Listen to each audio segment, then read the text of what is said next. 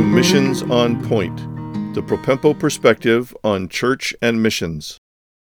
This is episode 74 of Missions on Point. We're in a series, this is the second of 5, using the theme, Help, My Family Member is a Missionary. We're focusing primarily on the relatives and loved ones of those who go out to the field, but this also has application for those going out to the field and how they relate to people back home, especially their loved ones, and to those in the congregation and church leaders that are very concerned for the watch care and the support of the families and loved ones of those going out to the field. So if you really know and love someone who is a missionary, this has at least some application for you. This particular episode, we're going to focus in on loving them across the miles. It has to do with distance and some creative expression of care for the missionaries and the missionaries' reciprocal care for their friends and family back home. It is a two-way street. You can't expect all of the love and concern to flow only in one direction and not be reciprocated. And in the rare case where it is not reciprocated, perhaps there's opposition, it is still the right thing to do. In the 4th segment of this series, we're going to talk about communication and security, but I want to talk about communication with respect to loving them across the miles in this segment. One of the best ways to express your love and concern for your missionary friends, and they back to you, is communication of a variety of means. Just letting that communication channel stay open is a huge asset to nurturing and sustaining that relationship. Of course, you must realize that the missionary's job on the field is not entirely to be communicating with you back home. There are limits of both logistical time and of wisdom. Your missionary needs to be giving 100% of their focus on acculturating, learning the language, adjusting to their team, just figuring out the logistics of what life is like in their new place. Let me tell you, transportation is different, shopping is different, groceries are different, utilities and living spaces are different. Almost everything about their life has changed, and it creates a certain amount of stress. They don't need to be communicating so much time with people back home that they lose sight of why they're actually there. So you do your part in appropriately communicating love and concern to them in a variety of ways, but keep your expectations low about how much they will be able to invest in communicating in the same way back to you. Remember, you're not the only person in their world, even back home. They have a lot of bosses to report to, so to speak, from among their supporters, their sending church, their mission agency, and all those that make it possible for them to live overseas doing the work of the Lord. The capabilities of communication have exploded in the last couple of decades. When we first went to the field, I literally used a small portable typewriter to hammer out a letter with carbon copies so that I could reproduce it for each of our family members, my siblings and parents on my side, and my wife's siblings and parents on her side. We would mail that out on a Monday, and 2 weeks later, they would receive it in their mailbox.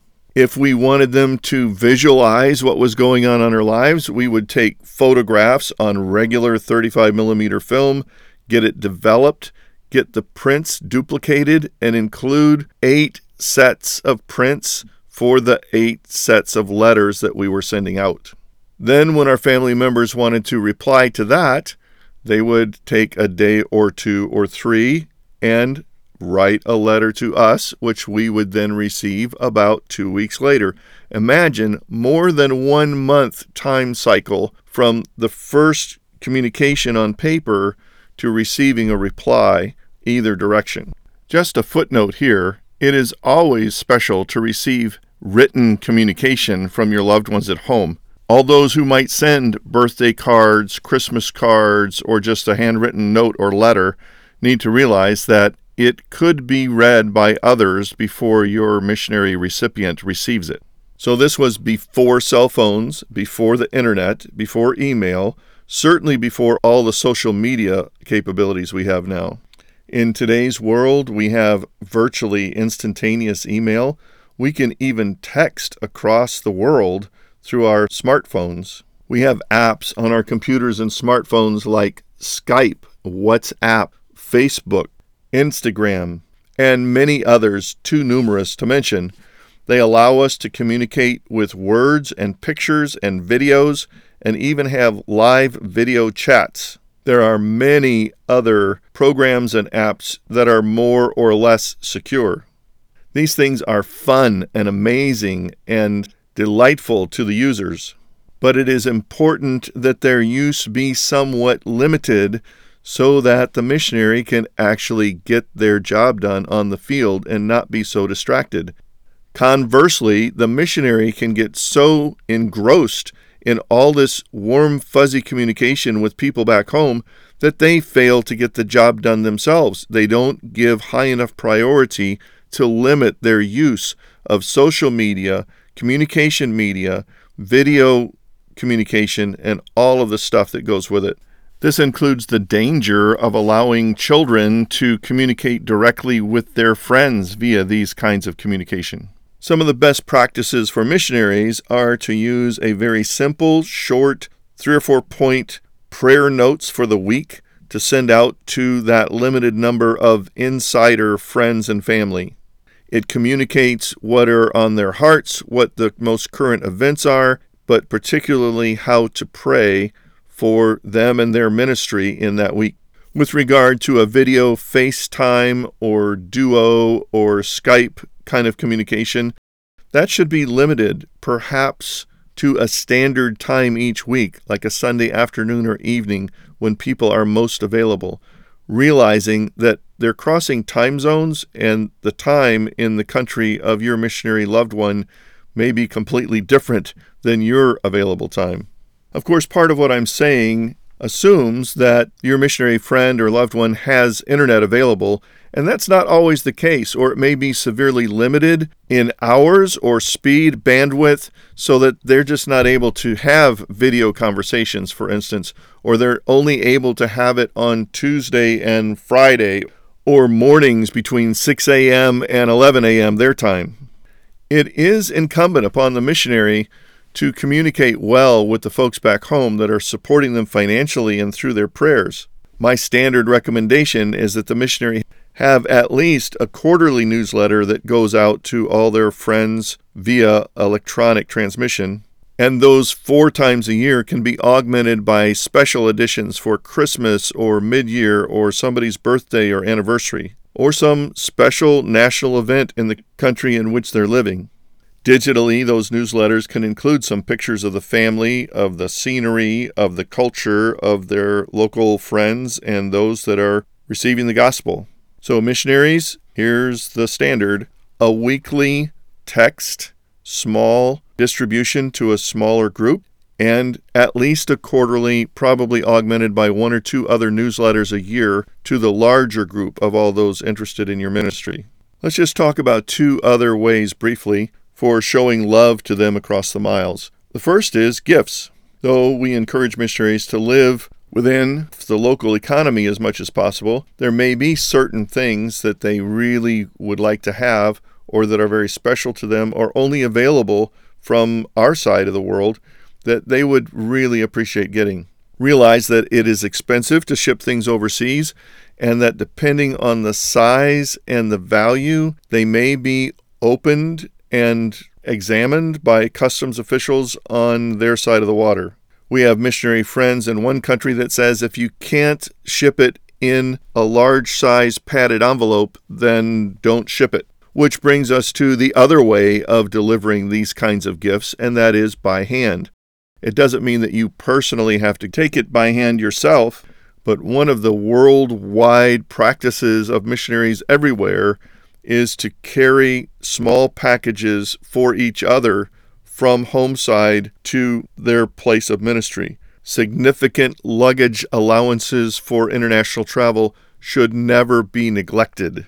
I remember one time carrying an entire computer tower server into a country inside a large suitcase. Usually, missionaries need a smaller, easy-to-transport piece of technology. One time, I brought an entire IKEA order in 2 large suitcases to a foreign country. The most extreme case is a dear missionary friend of mine who, upon return to the field after coming to the United States for a conference, took 20-something full-weight duffel bags and all the extra baggage cost of that across the world for his missionary friends. And just think, it's not always for Christmas or birthdays.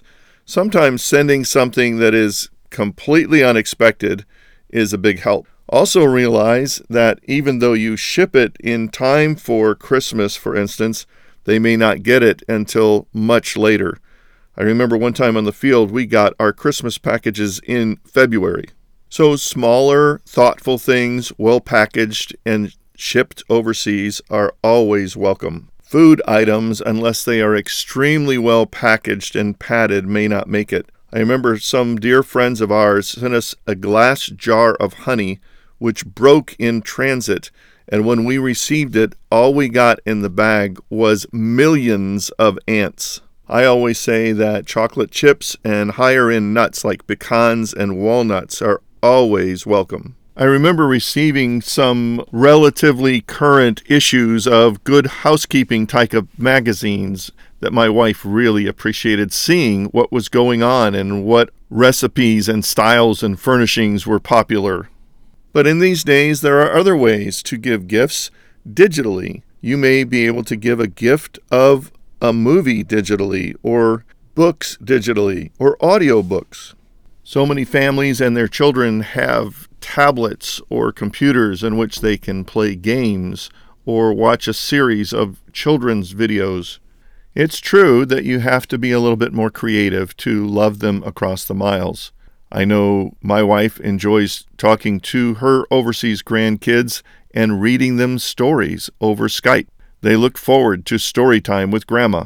We'll talk more about field visits, but in this episode, I just want to say be careful about too much.